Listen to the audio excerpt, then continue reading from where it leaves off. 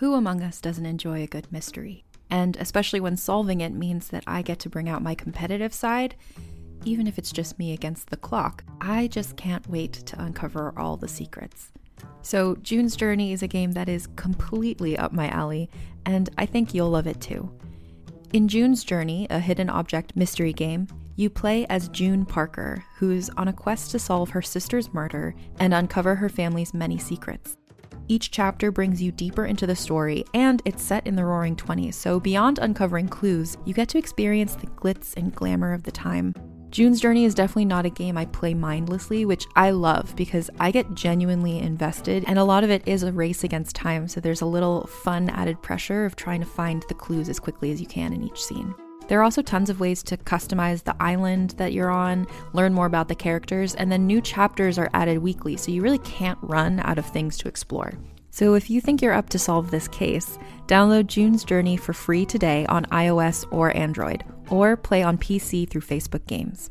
June needs your help, detective. What does feminism mean to you? During Women's History Month, come explore feminism and how it's playing out in real life with Season 2 of Thread the Needle, a monthly podcast. I'm your host, Donna Schill. I'll use my background in journalism to dive into topics that matter to women today, from divorce to call-out culture to masculinity to girls' confidence. Season 2 of Thread the Needle finds the meeting place between feminist ideals and the realities of women's lives. Listen to Thread the Needle wherever you get your podcasts. Greetings, adventurers!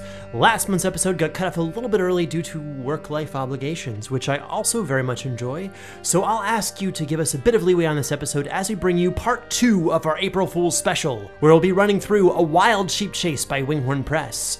So basically imagine that there was no break, that it's still April, that we're still allowed to make weird jokes about the Crystal Cove mattresses by Brentwood Home with no sponsorship attached, because it's simply fun and silly, and that next month we'll be back to our sinister ways to bring the main plot back. A few notes. First, for those of you who don't mind seeing a few spoilers, I've been streaming myself editing episodes on Twitch. You can actually get a peek behind the scenes, and it's pretty spoiler heavy for the episode that I'm working on at the time, but by joining us at twitch.tv/foolandscholar, you can see what we're working on and how it's made. It also helps keep me focused. Next, I'm very excited to announce that Caitlin and I will be co-GMing a really unique adventure in September for, well, maybe you and some friends, as part of D&D in a Castle.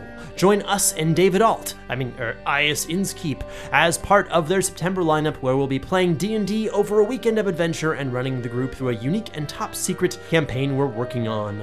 Lastly, we wanted to give a shout out to one of our favorite shows out there, Kill Every Monster, but let's let them introduce themselves. Do you like Dungeons & Dragons? Do you like monsters? Do you like Dungeons & Dragons and monsters? Then we've got a show for you. Kill Every Monster is a 5th edition Dungeons & Dragons podcast. In each episode, we are joined by a guest to discuss the lore, mechanics, and story potential of classic D&D creatures. We debate tactics, and we talk about how to maximize these monsters both in combat and in your stories. And then we ask the very important question, is this even really a monster? To learn more about the show, head on over to killeverymonster.com. And we'll see you next time for Kill Every Monster.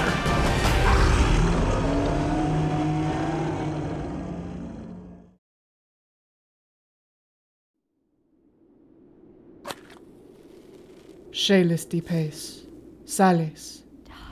Do you seek him? Do you seek him? Do you seek him? Do you seek him? Do you seek him? Do you seek the nameless god? You have found yourself among those who roll the dark dice. What you are about to hear happened long ago. A story brought back from the edge of oblivion, dutifully transcribed, and enhanced orally to better captivate your attention. Previously, a team of adventurers came across a mysterious wizard sheep in need. Now, between two egotistical wizards, they find themselves quite in danger.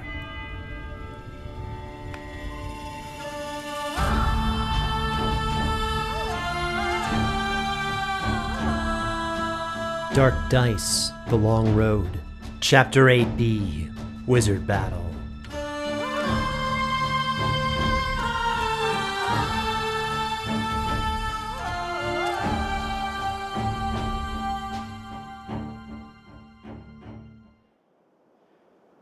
Okay, I'm ready. Stand back. Noak raised his arms into the air dramatically, throwing back a cloak none of the team were even previously aware of. It initially just sort of looked like a blanket draped over his shoulders, like he'd gotten out of bed and forgotten to take it off, but it was now revealed as a magnificent cape.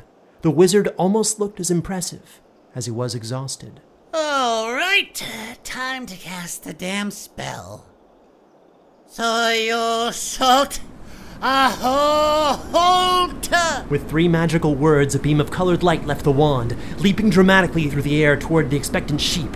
But something went wrong. The DM rolled terribly once again. The color of the light shifted to a sickly blue as the sheep began to transform, twist, pop, its limbs growing longer into something much larger than an elf and terribly disproportionate. Its limbs extended, ending in hooks and teeth-like protrusions, its flesh overtaking the wool as a series of its pumping organs pushed outside of its body, affixed to which were twisted, wrangling limbs. The sheep's facial features stretched and broke, crying out in an incoherent scream of voices as combat began. This is the best day. Oh, even I didn't expect that. Gods. Ildrix, horrified but overcoming his sanity saving throw, and shrieking voices of Finithir's broken form, stepped back towards Noak, trying to close the 40-foot gap he'd created, as Glom, who also overcame 1 save, taking 5 stress damage, flew into a panicked rage and yelled at his sister before knocking an arrow. Gale, this sheep is not safe. Other sheep might be fine, but not this sheep. We're going to have to do something. It's gonna be kebabs tonight, Gale. I have a shot. Take it. His sister's words pulling him back to reality. Glom's arrow grazed past Noak's arm for 4 damage, catching the wizard's attention. This was the epitome of the evils he had sworn in his life to fight, and Glom dramatically surged forward with action, screaming and taking another shot at the wizard's evil face. 10 misses. Aware of Glom's second attack, Noak was able to react and cast a counterspell on the arrow, which turned into a frog mid-flight, slapping Noak in the face harmlessly and falling to the ground before hopping away. Guards, protect me! Soren, strangely intrigued yet frightened by the new form Finithir had taken, was unable to approach its mangled assortment of limbs and pumping external organs. Just to clarify, are we all fighting against the sheep, or is it... Glom yelled, the sheep, and then surged towards the wizard dramatically. It's kind of a confusing message even for me. I am maybe going to make an unwise decision to ignore all of the wolves at my calves, and I'm going to shoot at the sheep, whatever it is now. The 17. Confused by Glom's mixed signals, Soren fired 2 arrows at the abomination, one piercing a spurting organ, sending a spray of arterial fluid high into the air, the other missing the creature entirely as the ground around Finithir began to transform, seemingly corrupted by the spell, and becoming flesh-like. I yell at Noak. I thought you were good at your job! Any chance at negotiation with Noak ended the moment Glom shot him with a frog. Focus on the goo sheep monster!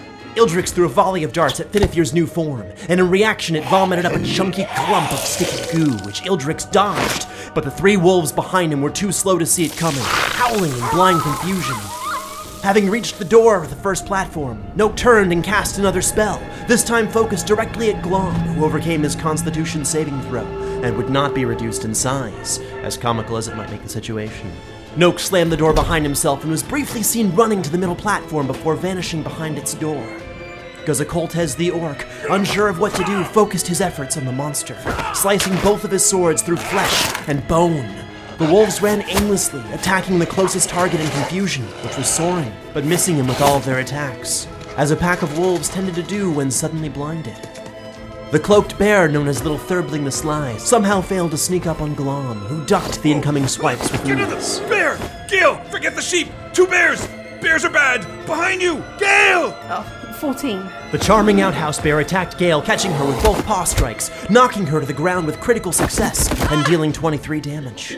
The apes picked up their blades and converged upon the team. The graying ape struck low at Ildrix, who jumped over the attack. The balding ape caught Soren by surprise, hitting him with the flat of the blade for 7 damage in the back of the head, as the final, very handsome ape slashed wildly but ineffectively at a confused Glom. Having just been reduced significantly in health, Gale crawled through the bear's legs toward the back of the group, but she was unable to avoid its massive swiping paws which raped her back for 11 slashing damage. Bloodied, Gale used her last breath to look up into the trees for any sign of the wizard, but was unable to see him as her eyes closed, and she fell unconscious, inching closer towards death. So, Glom is screaming. He drops his bow and he charges in with his sword, forgetting everything. He is gonna get this bear. 26 to hit. That's a crit. 95 on the percentile dice. Using an older version of our critical hit chart, Glom dealt double damage, hitting the bear with a shockwave of power, shoving the bear back 30 feet into a tree, where it crumbled into a heap. The bear made a brief but shaky attempt to gain its footing before falling prone. This is another one of my classic Soren capers. Can I light one of my arrows and fire it into the treehouse to drive the wizard out, or is that completely ridiculous? Odds were not in Soren's favor, but he could certainly try. Okay, let's do it. It's a 17 to hit. Soren pulled out his magical lantern, whispered its candle to life, and used it to light one of his special arrows before shooting into a window of the largest building. Soren rolled a percentage die. 87. Seems like it'll perhaps hit something alchemical or flammable. The gratifying sound of glass shattering and a subsequent whoosh gave Soren the impression that it hit something important. Flickering firelight indicated a quickly lit rug and curtains that framed the window, accompanied by the harsh sounds of frustration. Rot in hell, curtain. Soren aimed his second shot at Finithir, hitting yet another of its external organs as Ildrix channeled his ki to pummel the balding ape. Ildrix unleashed a flurry of blows, quickly and precisely striking its midsection twice before breaking its jaw with an uppercut, the satisfying crunch snuffing out the last flicker of life as the ape fell. Guzakulta swung with raw strength, breaking off Finithir's limbs as the monster attempted to rebuke him in kind, coming short against Guz's deft speed. The wolves, still endlessly biting and clawing at the air, did little to harm any present. The one accidentally tackled Finithir, scaring itself as the sounds of shattering glass and growing fire above, accompanied by louder curses, drew more of the team's attention. The flames visibly reached the exterior of the central platform and began to engulf the other nearby trees. The charming bear did its best to stand, while little Thurbling swiped at Ildrix, who now stood between him and Glom. The graying ape took advantage of the bear's distraction to move past Ildrix, striking Glom on the back of the shoulder and biting his hand for 12 damage. The very handsome ape rolled critically well, throwing its sword past Soren as a distraction before simply tackling him, viciously pulling clumps of flesh and beard away from his face and chest, dealing 11 damage. It was at this moment that Gale was required to make her first death saving throw. 17. Using her abilities in pact with the sunken god, Gale was now able to act through Glom, temporarily using, or perhaps abusing, her personal connection with him. As her conduit, Gale could now see through his eyes and cast magic through him without Glom's notice. And there's a graying ape currently eating his hand, correct? Currently eating one of my fingers. Well, if Glom's hand is already in his mouth, that should be fairly easy to hit with an Eldritch Blast.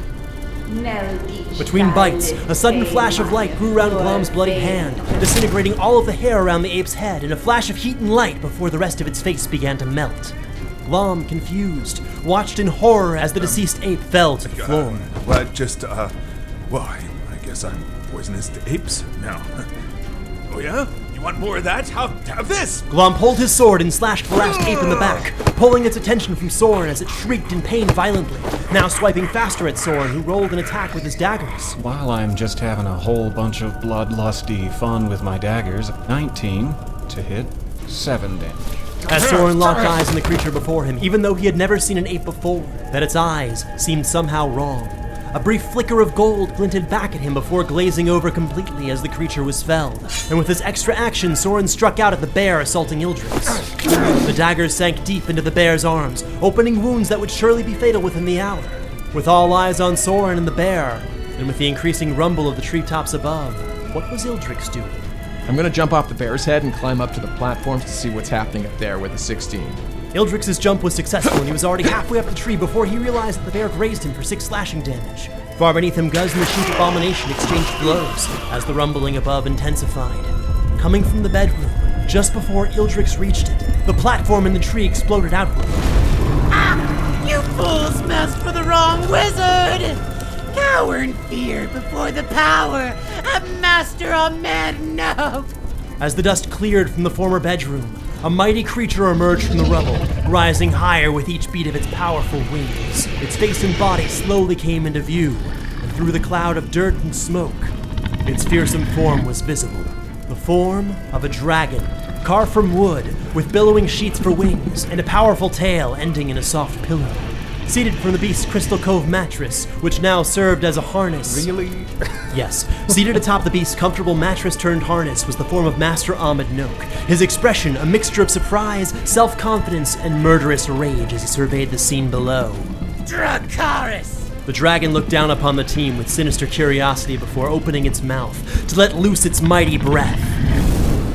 Those in its path needed to make a dexterity saving throw to avoid the blizzard of splinters, feathers, and wood shavings. 18. Glom doesn't move. He just stands over Gale's body, screaming up at the pillow dragon. Soren took 12 damage and Glom took the full 24 damage, but successfully defended his sister as a wall of splinters crushed in from above, finishing off what was left of the sheep, greatly injuring Guz, dropping Glom to 1 HP. I swear I didn't know how many hit points you had, and scaring off the wolves and Charming Bear, who scattered in all directions.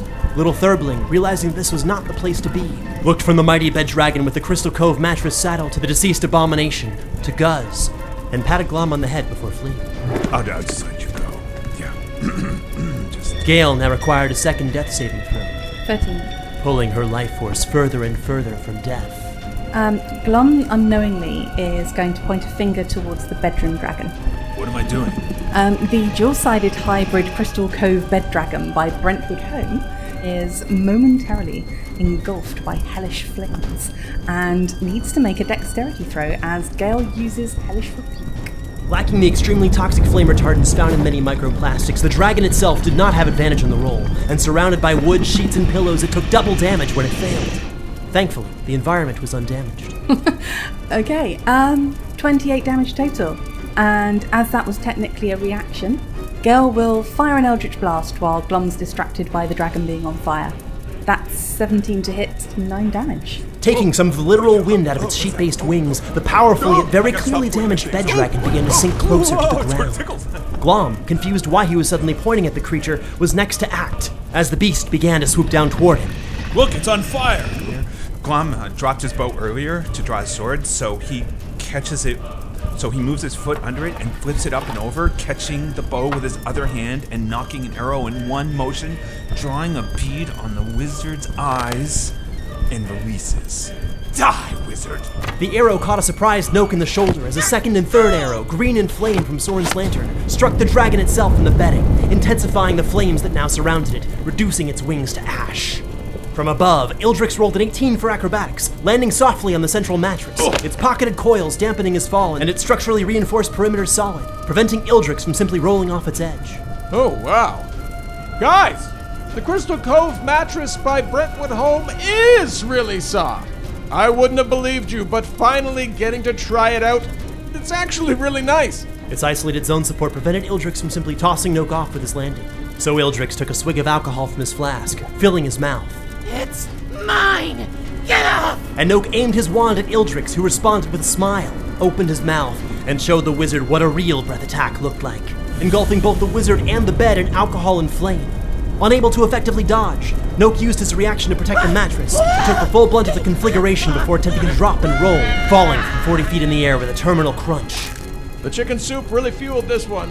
Ildrix now realized that the bed dragon itself was dead in the air, and now in the process of falling freely.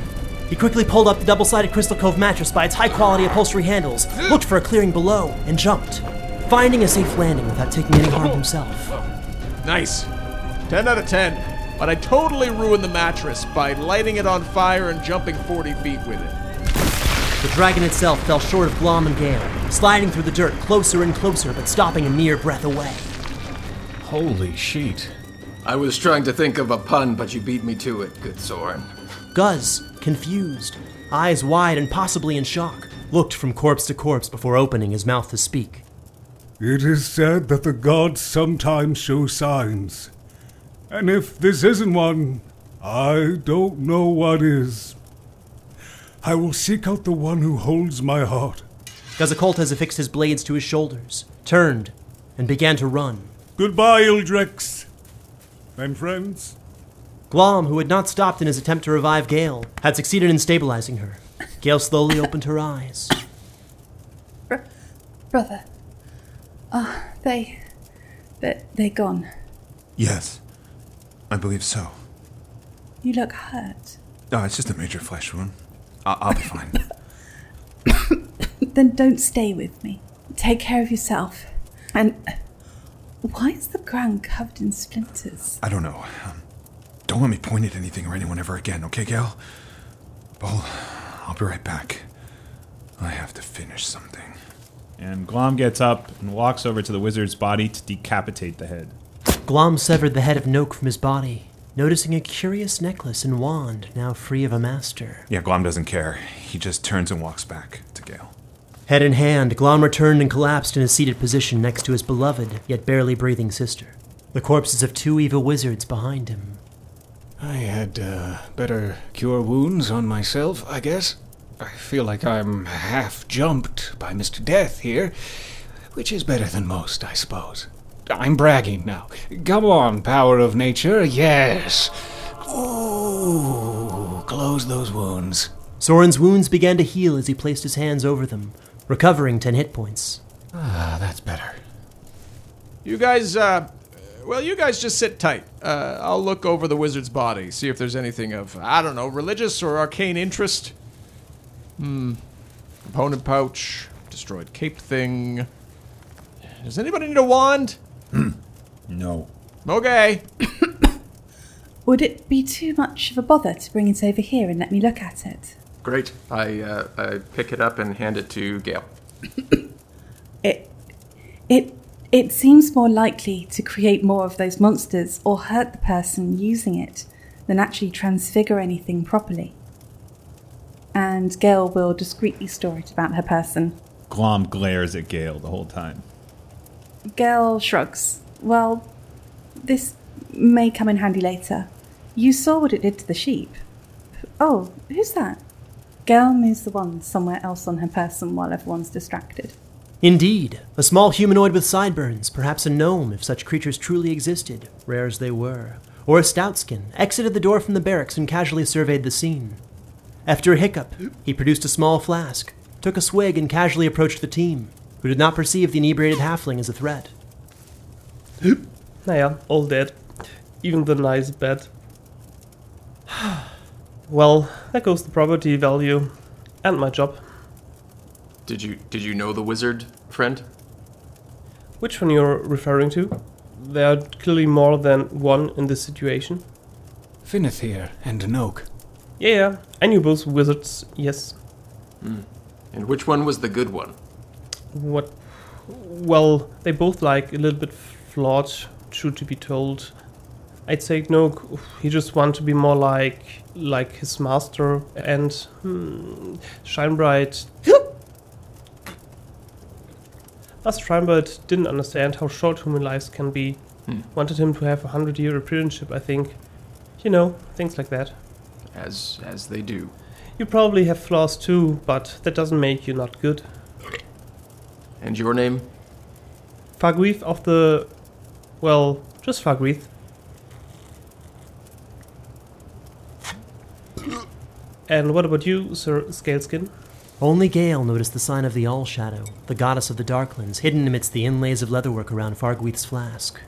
Fargwith, Ildrix. Sorry for the mess. Hopefully this isn't your only home? Bah! Home is where the kitchen is for a chef like me. And that seems to be gone too. Something really did a number here. Yes, the 2 wizards. They really had it out for one another, it seems. Look at all the damage they caused. Yeah, well, a wizard battle rarely ends well. Maybe I'll find some work in Finnelhaven or the Darklands. Good. I rather enjoyed having goblin folk around, even if there were bears and monkeys. They didn't pay particularly well, but things I learned here will make me a little bit more valuable in one day.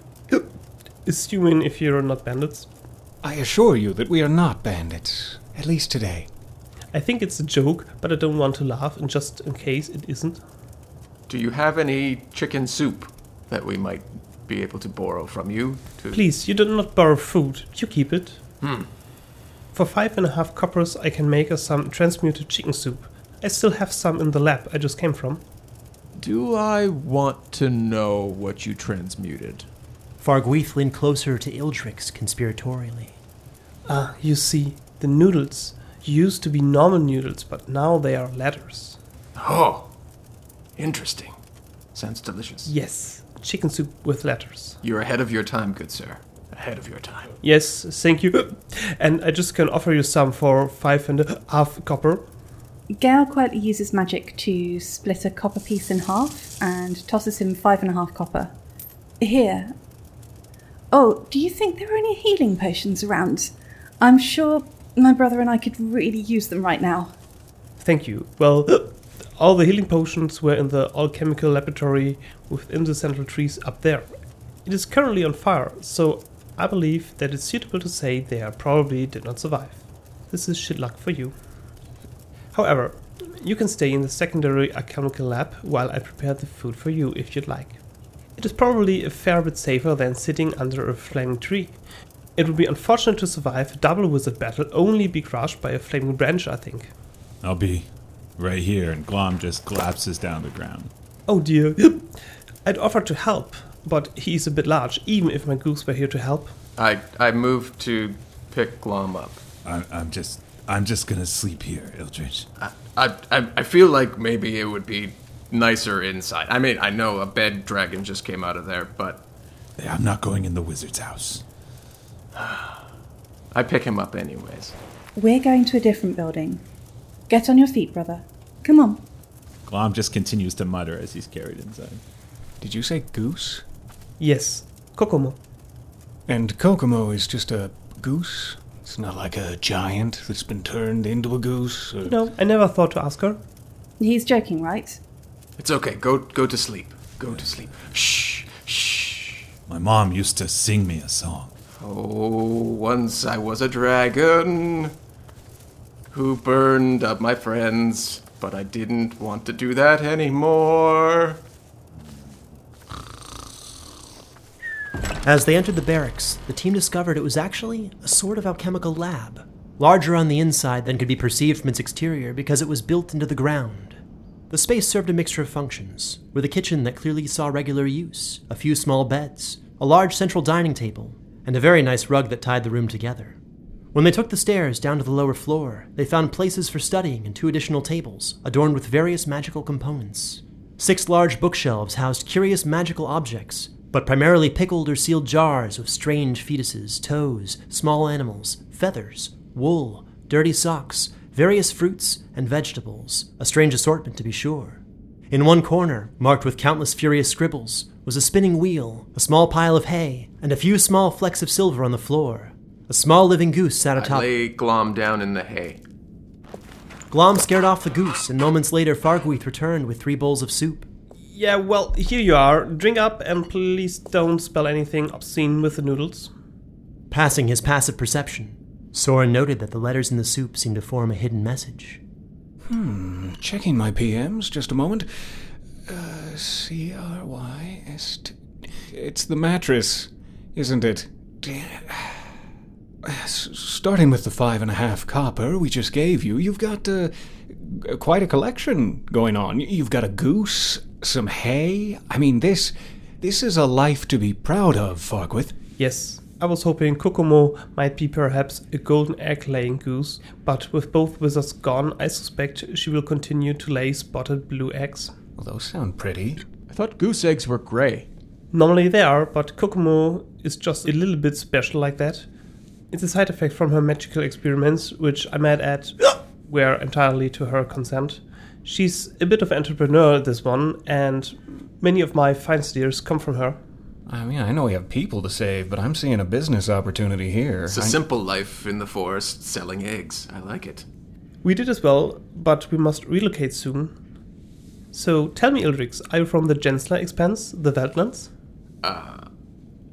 As a matter of fact, yes I am. Interesting. What's it like to live down there among the giants and orcs as one people? There are even bears as well, but in general, it's pretty nice, I'd say. Settlements are typically led by the rules of a specific culture, though giants, orcs, scaleskins, goblins, ironclads, and even sometimes humans are free to live among any settlement they wish.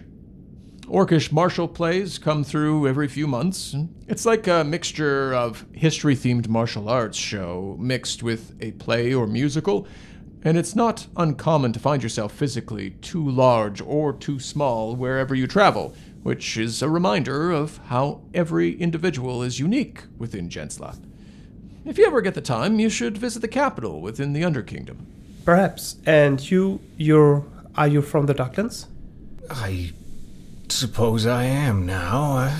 Just a wanderer, really, but stumbled into some bad luck of late as I touch my grayish cheek. Well, I hope your luck improves. Fargweath placed the final bowl next to Glom, who was snoring quietly. I recognize your emblem. Are you Sir Caspar Vogelberg? Well, we have Vogelberg. My brother and I. Ignore him, please. He's tired, he's wounded, but yes, we are the children of Rosamund and Caspar, travelling with these people. We were questing, hunting down a pair of murderers who have travelled north. For now, I believe we just need to heal first with the soup and a proper night's rest. Okay. Fargweath's mouth remained slightly ajar as he nervously glanced from the Vogelbergs to Soren and Ildrix before locking eyes with Kokomo. Do you, know any information about what's north of here, where we're headed? Ooh, well, there's Salzstadt in the northeastish, Auden northwestish. Fargweath saw the team perk up at the mention of Auden. You'll want to cut west then. I'm told that there are currently problems with banditry, unfriendly white elves, and roaming giants, but you seem like you'll probably be able to handle yourselves quite well. Once you reach Auden, Baron Thrall is the main person in charge. I believe he's human. I also believe Auden was originally a dwarf from Survey City. It has very nice walls to protect it and divided up into districts, and there are the churches there I'm familiar with, and lots of farmers I visit occasionally to pick up spices and alcohols. The churches have very good alcohols, oddly enough, and common. Savory. Well, but I'm afraid I can't be much more help than that, as my interactions are been fairly limited. Well, if you need anything else, I'll be trying to put out the remaining fires. Certainly don't want to keep you. No. Do let us know if you need assistance. We'll just try and gather ourselves here. It should be fine. Really, though, Kokomo and I should probably get to work on it. The short chef swiftly departed, bedpan in hand. So, with an 18 into insight, I'll ask Gale. He seemed to be uncomfortable with your name. Do you know why? Perhaps our reputation precedes us. Could be my time with, I guess one might simply call them pirates. My brother doesn't tend to make friends easily, and he's not one for holding his tongue. He also doesn't cope well with magic, so I do apologise. But speaking of Glom, he really needs to eat. Glom, could you please wake up and try having a bit of soup? It's got letters in it, and I've spelled your name with the first bite. No, that's purple dragons. Okay, then no chicken for you. The team spent the rest of the night relaxing. Ildrix made an attempt to bring the Crystal Cove mattress into the sleeping area, but failed to find it, as someone, or perhaps something, had already claimed it as a prize. The team had gone quite far out of their way to seek side quests, tarrying, dallying, and goofing off, oblivious to the consequences of their decisions. Dark Dice, Chapter 208B, Wizard Battle, featuring Jeff Goldblum as the Silent One, Peter Lewis as Soren Arkwright, Holly Billinghurst and Sean Howard as Galen Glom Vogelberg, Russ D. Moore as Ildrix, Paul Maya as Finithir Shinebright, Christopher Guerrero as Guzakoltez and Ahmed Noak, Fargweath as Christopher Lurs, and Travis Vengroff as Dungeon Master. This episode had dialogue editing by Sarah Baczynski of Polarity AudioWorks and Travis Vengroff. Produced with additional editing and sound design by Travis Vengroff, with mixing and mastering by Marissa Ewing of Hemlock Creek Productions. This episode featured music by Stephen Malin, Brandon Boone, and Travis Vengroff. To support this production and get access to bonus releases, music, world lore, art, and early access to future adventures and D&D materials, please join our Patreon at patreon.com/foolandscholar. You can also follow us on Facebook, Twitter, or Instagram as @DarkDicePod. This is a Fool and Scholar production. Thank you for listening. Hey, Jenny, have you ever heard of a vampire slayer?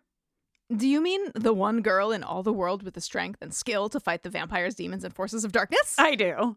Oh, yeah, I've heard of her. Cool. My name is Jenny Owen Youngs. And I'm Kristen Russo. And together we spent 6 years watching every episode of Buffy the Vampire Slayer one at a time, podcasting about each and every one. Never seen Buffy before? We will protect you. Our podcast is spoiler-free, so first-time viewers can listen along safely. Ever thought to yourself, I wish someone was brave enough to write an original song for every single episode of Buffy? know your search is at an end, my friend, because we did exactly that. So if you've never watched Buffy, or if you're about to watch the series for the 14th time, come over and join us. Our podcast is called Buffering the Vampire Slayer, and you can learn more about it at bufferingcast.com. Listen wherever you get your podcasts.